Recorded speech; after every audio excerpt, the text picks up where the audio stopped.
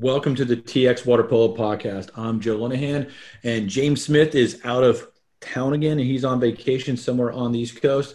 And today we have a special podcast with Kathy Newsom and Dewey Newsom. Just Kathy and Dewey, they've been involved in water polo from the 70s through the 80s, all the way through the 2010s, and they have seen everything from high school to playing college back in the 70s to Masters water polo, and also reffing and coaching. So, Kathy and Dewey, welcome and thanks for doing this. Thanks, Howdy, Joe. So here, why don't y'all give just your quick and your quick and dirty version of kind of your background here. So Dewey. Or you want me to, I started playing water polo when I was 7. There you go. It's good. I started swimming when I was 6 and then started at 7 in Albuquerque, New Mexico. With our coach was originally Lori Goddard, who nobody really knows, but Reed Barnett was the one that really took us on. And we went to 15 and under nationals a couple of times, and the team went a lot of times. I went several times, and then got into college, and I went to Texas A&M, and I was in the rise and fall of Texas A&M water polo. My freshman year, we got to go to NCAA's. And the way it was done is that FOS had to get recognition for NCAA. It's a year-by-year thing. And they had a great team before I ever showed up. But I happened to get there and be on the varsity team. The first year, they got to go to NCAA's. My sophomore year, we did not make it. We lost to a team by 1 goal, so we didn't get in. And my junior year, we made it again. So we actually went to NCAA's twice out of 3 years, and then the next year Mel Nash came in, and they kind of kicked FOS off to the side throughout water polo. We can get that here in a couple minutes, but how was playing for FOSDIC? It was good. FOS was I talked to Vinny today. You may not know who Vincent is. Vincent Tavares, he was our goalie. Yeah. But Vincent put it perfectly. FOS was a visionary. He really, really saw water polo in Texas like what you're doing now. But he was doing it back in the 70s. Yeah, when there was a lot less pools, a lot less water polo going on. So. Yeah, no, you're right. But he's the one that started all the high school water polo teams. And then the state championships and stuff like that. State championship, he'd have that A&M every year. And I think FOS, he started actually at A&M in 1970. And so by 76, he had a lot of stuff going on. A lot of teams coming to these tournaments, a lot of high school teams. Playing for FOS was interesting. He was a different guy, but he was good. And he really looked out for water polo. And for those that don't know, the MVP trophy for high school water polo now in Texas is named after Dennis Fosdick, and Dennis Fosdick was the head coach at Texas A&M back in the 70s until about 1980, right? And then it was 75, 76. 78. 79 is when FOS got ousted, and we actually played. He coached that that fall, and we went to indoors with him, and then he went to California that spring. Okay. I mean, yeah. Was it? I got to know FOS a little bit as a kid at his developmental camps and such, and he was just a big cartoon character. Type thing. But I just heard it was a lot of fun playing for him, and he did some great things for like Texas and the sport back then. But I mean, tell us a little bit about that. I swam for Mel Nash for a couple of years. Mel coming in, I guess he was a young guy, and it just was that transition from NCAA to club. So how did that happen? We didn't get NCAA recognition. So, it was a year thing. FOS had to go talk to the athletic director each year and get us NCAA recognition. Really? So it was a year-to-year thing? Hey, Joe, they brought in Mel in the summer of that year when nobody was around. A lot of our guys thought, hey, we're gonna have a really good coach coming in, and come to find out when Mel showed up, and this is what I thought was going to happen. I think they either told him no more water polo or he decided no more water polo, but that's when water polo. That was right there. Kind of after Title IX, a lot of teams started kind of dismantling their men's water polo programs then, and unfortunately, A&M got kind of caught up into it too. Now, didn't you also? But their women were playing there too. You're forgetting they had a phenomenal women's team at A&M. The women's varsity was a varsity program as well, and they were recruited to come in and play water polo as well as swimming. They were all very good people. No, like I mean, who was on the team from the women? Debbie Starr was one of the. Debbie Starr was on it, and Babs Hogan. Yeah, Shirley Hill. Shirley Hill from California. Jeannie Hill from California. I mean, they brought in a lot. Oh, Yates' wife, Kathy Singletary Yates. Okay. Yeah, so they had some women that could play for sure. Yeah. So now, how did some of those California people transition from California to College Station, Texas? They were recruited by Fawcett. No, but okay. How was the transition? How was the transition? It's a little bit different world. I don't know. I went to A&M, and I know it's a different world. So I can't speak for them. Okay. Well, Dewey had his own transition too. So, it was a different, back then in the 70s, the ratio of men to women was 25-1. Yeah. So right there alone was a big transition. So, not too many women back then. Not too many.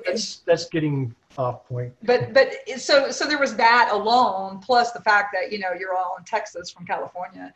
But the nice thing about that is a lot of those guys stayed. They didn't all go back to California. They stayed in Texas. Like Yates, for example. He didn't go back to California. He stayed here. Yeah, and he's still playing. For swimming and water polo. It's just, and it was great because, water polo didn't completely go away at A&M. It kind of turned into a club, and that's what you did, Kathy, right? In the early 80s, you played club at A&M? Vincent and I turned it into a club. Okay. Now, how was that first season after you turned it into club? We went to indoors, but we had some women on our team, so they didn't like us. They didn't really. We had to forfeit all our games, but we had a great time. Really? Yeah. Nationals. These women they're talking about were 6'1", 6'2". They were good players and good swimmers, and they took them up to nationals and indoors, not NCAA's, but indoor nationals. I firmly appreciate that you started the club there, because I actually ended up playing club at A&M back in the early 90s and into the middle of the 90s. And that's probably whenever I got to meet kind of you guys kind of for the first time, because we played in all the different Masters events and such like that. So, but just tell us a little bit about like the Masters team after you guys got out of like kind of A&M, Rice, Hops, and kind of how that got started in the whole Masters water polo. Rice was already, before I ever joined with them, they were already playing. Actually, you want to go way back, Steve McDonald used to be on the team called the Bunch. When I was in college, we played against them. That's where I first met Steve. You mean, for those that don't know, Steve McDonald is Mac McDonald? Yes. Yeah. So water polo, 610 Sports. So he was on a team called the what? The Bunch was the name of the team. Yeah. There you go. And then Rice was like the precursor to Hops, correct? Yes. And what's the nickname? Mark Stanley was the one that was running, and this is I think Mark Stanley was the one that was actually in charge of the Rice team for a while. I don't know how that happened, but he got me out there and a couple other people. And at the time I started, I think there's like 4 or 5 Rice people, or people from Rice, and then one guy was what ended up being in the end. And Rice had given him some money for like tournament entry fees and stuff like that. So that's when we changed the name to Hops, because we really didn't have any Rice students to warrant Rice paying for any of the. But they gave you pool time too. Yeah, they did give us pool time. Yeah. We played once a week, whether we needed it or not. There you go. Now, what does Hops stand for? Houston Obsolete Polo Squad. It's not your favorite ingredient in your favorite beverage? Well. Or is a little dual meaning going right there? So. It was kind of derived like that. Actually, one of the old A&M guys came up with, when we were trying to name a name, TOPS, Texas Obsolete Polo Squad. Okay. And I looked at him and said, no, it's Hops. It's Houston Obsolete Polo Squad. So. No, but it's You know just who that was? That was Bradshaw. Yeah, Jim Bradshaw. Jim was the one that Bradshaw. came up with tops. Yeah, one of the A&M club players after us. Yeah, this is going back. These are all names that I kind of vaguely remember from back in the day. I remember going and playing you guys and playing with you guys. I mean, there used to be a lot of like a ton of tournaments, like what 5 or 6 tournaments a year of just Masters, and I just remember going up to the Dallas tournaments that Frank Connor used to run, and It wasn't just Masters, Joe. It was we play all our college teams too. Texas would have tournaments. A&M would. Dallas would usually have 3 tournaments, and Hops even started to have tournaments later on down the road. So yeah, in Texas we had a lot of tournaments, and then we do a lot of traveling too. Yeah, I mean, just kind of remember the Dallas tournaments. I know like they used to also have like a lot of the indoor nationals and such at the old kind of North Lake College pool. Yeah, sure did. A couple of them. And there was one, if I vaguely remember, was it probably 90 sometimes, where the water was freaking cold? Yes. So did you play at that It one? was also freezing outside, so you had a heater in the pool that didn't work, and you had freezing temperatures outside. But they did have that big old hot tub there that I remember that you could go jump in real quick. It's because you were jumping in it. Yeah, and and there was no warming up. Let's just put it that way for that tournament. That's kind of what I remember. Unless you were in a hot shower, or in the jacuzzi. Warming up was in the shower. And that's where I think I got my first taste of just kind of watching or playing against some of the greats, like the Terry Schroeders of the world and all those greats that were on the 84 and 88 in the 92 teams. Yeah. Oh yeah. They had the goalie, the Olympic goalie that was there. He was there at one of those tournaments. Yeah. Some of those guys were just phenomenal, and we got to see them up close and personal in that pool. Oh yeah, I mean, yeah, exactly. I mean, I don't know if that was quite 25 meters or not. That was more like 25 yards, but that's okay. I mean, because it got a little shallow kind of quick there. The problem is for some of those goalies, the bottom, the shallow end was shallow. They were standing on the bottom. It didn't matter whether they had a bottom or not. We weren't going to score on them anyway. So there you go. But it was Wilson in the cage. Yeah, Craig Wilson. So like you mentioned that you guys this is something that I know that teams don't necessarily do as much as they used to, but like kind of travel, like as a Masters team from Houston, Hops goes and travels and plays. So kind of where did y'all go and travel and play?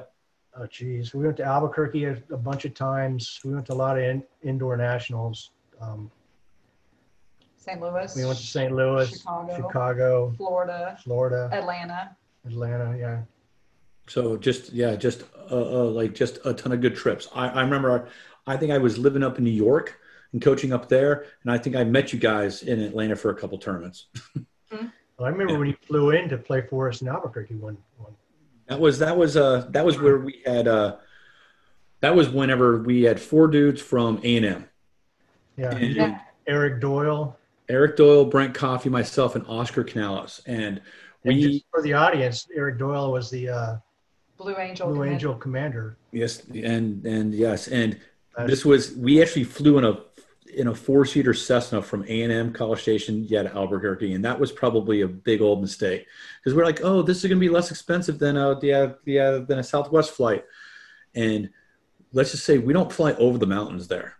We fly between the mountains. Go over the Sandia Mountains, and that is came into that tournament. We had to play like 30 minutes once you got to the airport. Yeah, and every one of you were green. Yes, that was even Eric, that like a pilot. And we had to leave a day early. We got back a day late, so we actually lost money on that trip. But it was a good story. I mean, I still, because we had to stop about 5 times just to refuel, and I still remember just going into the flight, like the runway at Roswell, and we were coming in sideways because of the crosswind was so bad. I have never stepped foot in a Cessna since, and I don't think I ever will. So there you go. But hey, but Eric did become the commander of the Blue Angels. So there you go. He took it to the next level. So way much more than the next level. Than the Cessna pilot. Yeah. So it's good that you all lived through that experience. Yeah. And so now, another thing that a lot of people probably don't remember or haven't even heard of is the Olympic Fest tournaments. Yeah, actually, it started out National Sports Fest, and they started in 1978. And I think what they were trying to do is emulate what Russia was already doing. And so it was a big tournament, not tournament, but a big Olympics, basically. And they divided the country in North, East, South, and West. And they had every sport that was in the Olympics, the Summer Olympics, and some that were in the Pan Am Games on the Olympics yet. And it was a lot of fun.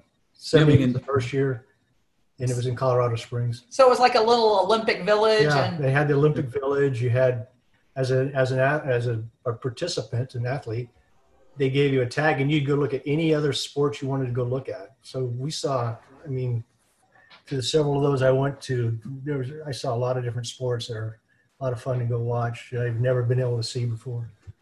Now, like they ended those things, what, in the mid 90s? 95. Yeah. Yeah.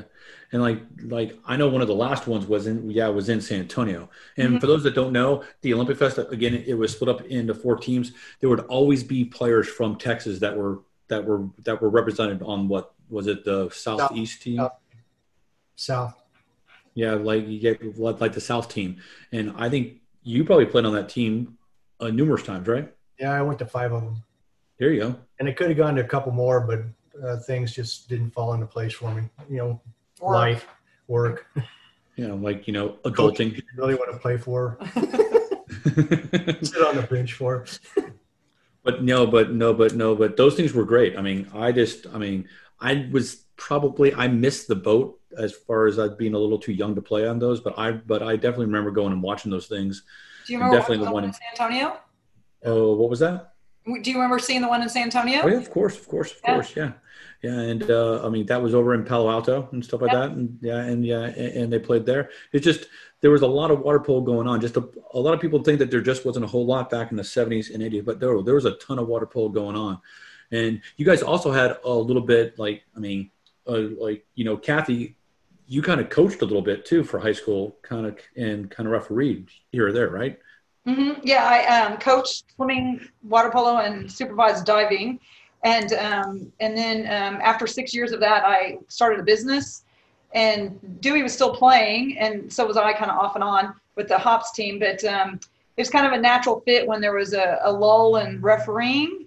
They needed people, and so I would draw my referees from the Hops group because, easier to teach when they already know how to play. Yes. And a lot of them were willing to take the time and to give back to the sport at that level, at the high school level. So it was a good fit. I think I did that for like 10 years. I was the coordinator of the Houston Water Polo group. And my job was to try to get people in and then get them tested and improved to where we could send them to JOs in California or, to referee club. We kind of fed the club system too. Dennis Lawrence was in charge. Bart Garson was refereeing then. Smith was refereeing. There was, we had a whole group. In fact, a lot of the coaches now that are coaching were part of that group when they were in high school and college. Like Scott Slay? Scott Slay, yeah. They would play for Hops and they would ref, and then they would go to school. And by refereeing, they made pretty good money, especially if you were good. You got to get a lot of good games in. And so it was kind of a win-win for them. They could make a fair amount of money and not have to do a normal job. And yet they were going to go into coaching anyway, so. And like Scott and Justin Pudwell. And Justin Pudwell coached at a Division III school in California for 10 years.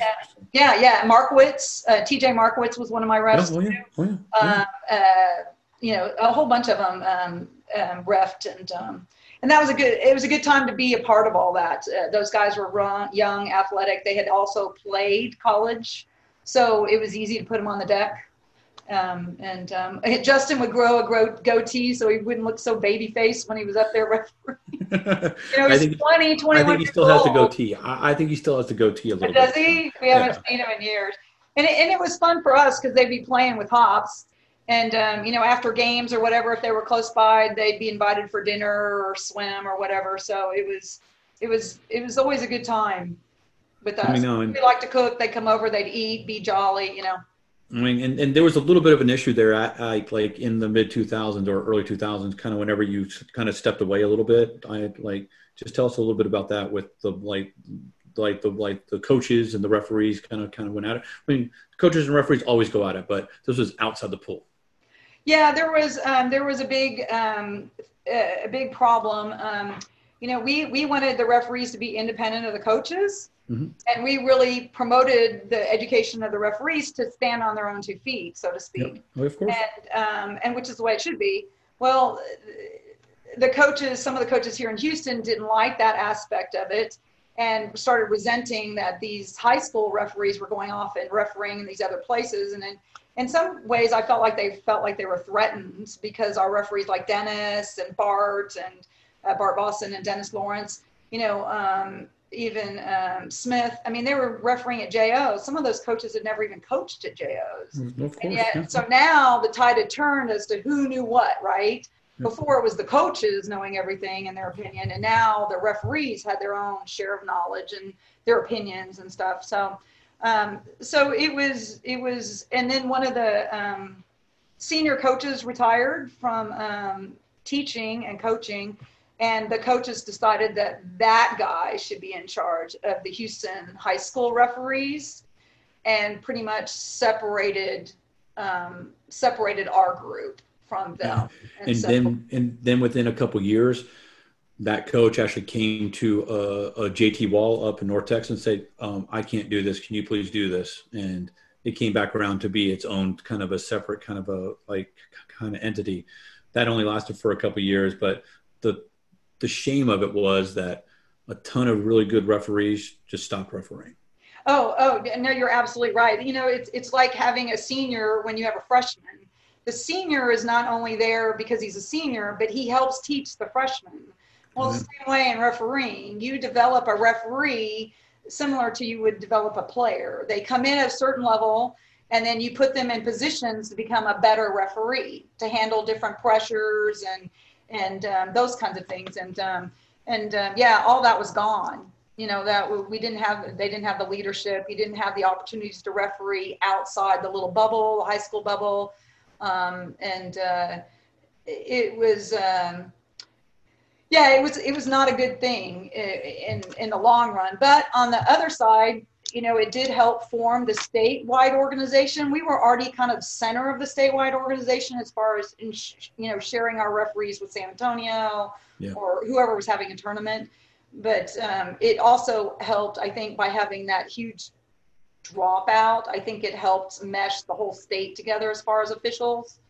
I mean, basically, probably one of the reasons why they wanted, they tried it on their own for a couple of years. It just didn't work out necessarily. It's just that there was a big explosion of the number of teams that were playing back in the late 90s or the late 2000s. And it was just too much. And they needed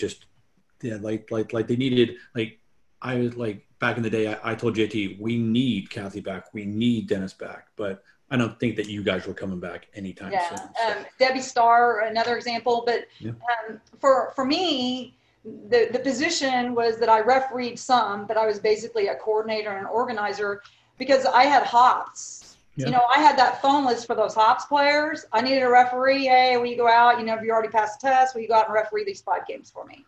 And because they had all that experience, being in Houston, you get some water polo players from all over the country that play college or international or whatever. I could put them on the deck and they'd be better than most people would be. And they lost that when they lost me to a certain extent. You didn't have that influx. And be honest with you, we're still level of people coming in. We're still searching for that right mix. Still to this day. I mean, we're still a little bit behind the curve for the referees. So it's grown a lot. We just haven't grown the referees at the same rate. So, but I think that's the same thing from across sports and in water polo around the country. It's like we never have enough referees. So. Now, did you ever get out on the pool deck and ref? For about 1 year. And that's about all you could take from it? Yeah. I was in a high school game, and it was really bad. It is hard. Dutchie Kudeman was a ref, too, that same game. It was he and I. Dutchie was another guy that he was at A&M with me. He was a freshman the same year. He played, both the NCAAs. So we're reffing this game, and these kids were just beating the heck out of each other. You're calling foul right and left.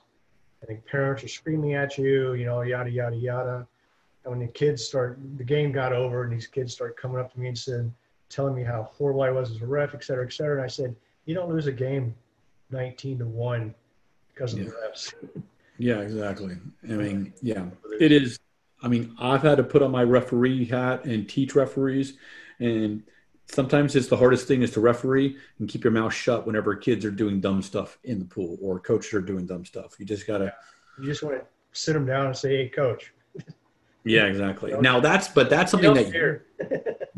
something that you did back in the 80s, right? So like as like the rise of high school water polo kind of happened in Houston throughout the 80s and throughout the 90s, you mentored a number of coaches back then, right? Yeah, I did. Actually, the first one was Barbie Sampson at Clear Creek High School. I went and helped her team, and they only played for like a year. And we ended up they just started, and they ended up taking both teams to state, girls and boys. And then things kind of fell apart. So then, it was really a couple things happened during that time frame. Steve McDonald, back in 78 for the first Sports Fest, he was the manager of Foz's team. That's where I really learned to meet Steve. And so when I was at Clear Creek coaching, I called Steve, because he was already pretty well set at North Shore at the time. And he came in and gave us a goal and gave us caps and gave us balls just to, help get our team started, which is really cool of him. Yeah, I mean that's still today. There's teams that, so you want to start? Here's an old goal. Here's some old balls. That's just how it still works, even to this day. And you can help Tom Landgraf at Clear Lake and some other coaches down there, right? Landgraf was when he was at Baytown Sterling. Oh yeah, that's right. Yeah, because after that year, I called Tom and said, hey, I need a place to kind of do some workout. He goes, I'd love you to come in and help work with my kids. So I came in and helped work with his kids, and they did pretty well that year. I think they came in third in state that year. And I think they won state. And there's a ton of people from Hops back in the 80s that really just helped out behind the scenes that, nobody really necessarily remembers because they didn't win like Coach of the Year or something like that. But without people like the both of you, I don't believe high school water polo kind of would have grown like it did in Houston. So I do thank you for doing that and such. Yeah. There was a Hops guy that coached the Rice women's team. They were club, and they ended up winning nationals or got second. Remember that about 15 years ago? That guy was a Hops guy, and he just did it on volunteer basis. Just went out and started coaching those girls. They were good. I think that was. I mean, it all blends. It all blends nowadays. The time is different, but. So over the years, a lot of people have contributed, you're exactly right, in different ways, even then to go in, even to help with the little kids or to help referee or, they used to have those one-day tournaments on Saturdays where, a little high school team would come out and play against Hops and an Austin team. And it was just like a little round robin, and then everybody would go home. It was just a day tournament. Those were always really good for the kids, to develop, getting up against the big boys and playing. And, it was just no one had to travel very far. And because. And hey, Joe, and back in the day, and actually in my childhood water polo playing, we intermixed the girls and the guys in practice all the time. We had some of the most vicious girls I've ever seen. They were a lot worse than the guys. They still are. They were brutal. They still are. and so at Hops, once going through college, at Hops, I encouraged all girls to come out and play and encourage a whole lot of high school kids to come out and play. So I think just as them coming out to scrimmage with us and play with us, we developed a lot of those high school kids that weren't going to get developed the way they would have if they just played high school ball. Exactly. I mean, I still remember kind of moving to Houston back in the early 2000s, and I probably talked to you guys about this kind of even before I moved. But there was a lot of high school water polo, and they played during the summer during the old Jalapeno League, right? And some of the better kids would go out to Hops, but there was a bit of a need for youth water polo, and I know that you guys got out of the sport in the early 2010s, but just in that time frame, there was a bit of a rise of youth water polo club, and just almost how it's kind of almost overtaken the whole like it used to be only Masters Club. Though, like there were 5 tournaments a year and they were all Masters men's. And now, like, you guys kind of saw the growth of that, like kind of a little bit. I mean, just any thoughts as far as that's concerned? Well, we have a couple of Hops players. Their kids played during that developmental plan, and one of them is still playing in San Antonio. So we got to see it as, the friends of the parents, right? That they were in all the tournaments the kids were going to. And it not only did it help with the organization and having that year-round water polo, but the fact that finally Houston developed some really nice pools that had double deep ends. Right. And that was always our problem is you could have 5 great pools, but they'd always have a shallow end. Right. So with all the growth in the Houston area and Dallas, you got new pools and they all had deep ends, double deep ends. So that really helped water polo, and it helped take the crap out of water polo, quite frankly. I mean, if you can stand on the bottom, life is a lot different than if you have to swim the whole difference. And it's harder to referee. It's harder to play in. It can get more physical and out of line very quickly because everybody can stay on the bottom. So I think just the growth in the fact that we had more facilities, plus of course the influx of the club program, year-round program for the kids. And the kids nowadays are different. They don't want to swim up and down that line like we did. Yeah. Can you imagine those kids swimming 4 and 5 hours a day like we did, lifting weights, and that's all they did? No water polo? Oh, we have kids where I've literally had kids where we've had to teach them how to do a flip turn before they were going into high school, but they had been playing water polo for 4 years. Yeah. I mean, and they ended up becoming and they were like 2150 freestyle or 20.50 freestylers. They were great swimmers. They just didn't know how to do a flip turn. Right. They didn't know how to swim with their head down. I mean, they just had to learn that from their swim coach, but they played water polo first. Wow. Then they swam. And that's the huge difference now, because before the majority of the swimmers, they would play water polo. Yeah. So that's a huge difference. Now you're getting the broader athlete coming into the sport versus just getting a pure swimmer playing the sport. Yeah, and there's a lot more competitions now for the youth. Every weekend there's an opportunity to play club water polo almost between the end of high school season and the beginning of the next high school season. Mm-hmm. It is truly a year-round kind of endeavor. And there's been a ton of people that have been part of it. You guys were part of it. I still remember doing the Houston Summer Open, with you guys, kind of back in the day, back in 2003, we first started that down in Fort Bend. And then, it just, just getting more events and just kind of more people. More coaches. We never have enough coaches. We're going to talk about this. We have the fall UIL season coming in 2021. Yeah, congratulations on getting that passed. They had tried years ago. It's a wonderful thing for the sport. If they did not try years ago, we would not be able to have finished it. But there's a lot of people that were part of it. But, we're going to have a ton of coaches that don't even know what water polo is, that are be coaching high school water polo. Mm-hmm. That's not any different than 20 years ago. Or 30. Well, yeah. It's, to be honest with you, it's not that different than 5 years ago either. So it's just, but if you're a good coach and you want to learn it, you can learn. It's probably a little bit easier to get stuff and learn now than trying to go to the library and checking out a water polo book or something like that, or going to a practice and watching. You can get there's a ton of resources, and the water polo season the high school water polo season is moving back to the fall. It's going to be fun. Well, I have my own opinion on that as an ex-coach. So be a lot of fun.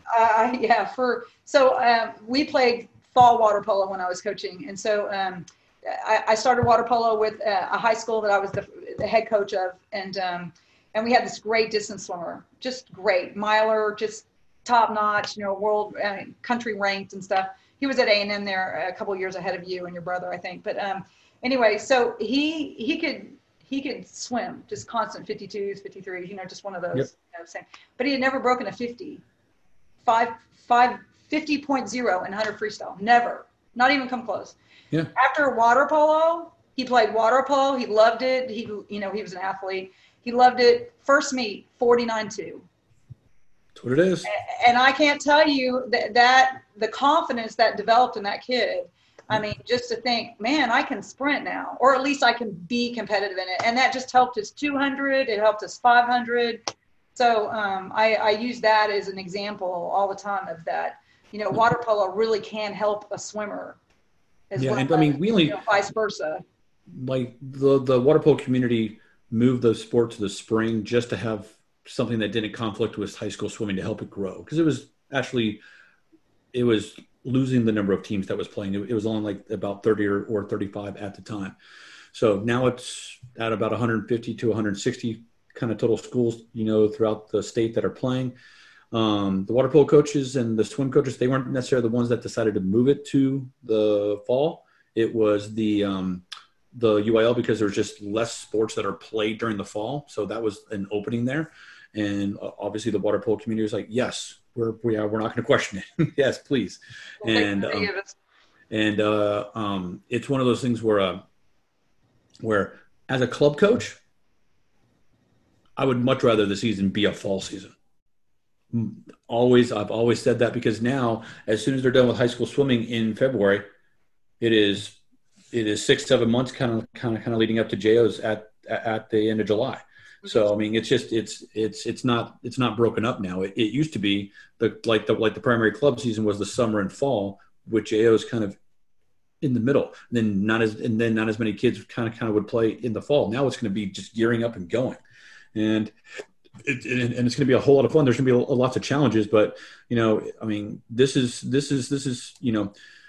We had a lot of water polo back in the 70s, kind of in 80s, and there is no end in sight now. I mean, it is out there, and I'm looking forward to it. And I appreciate that for you guys kind of coming on, with us today. This has been fun going down kind of memory lane. I do appreciate it. Yeah, Kathy and Dewey, kind of thanks a lot. I do appreciate it. All right, hey, it was good to talk to you, Joe. All right, and that's a TX Water Polo podcast. And there's no special things about our donors or sponsors, because I don't know them. James is not here to say it. So this will be posted at txwaterpolo.com. Thanks, and take care, everybody.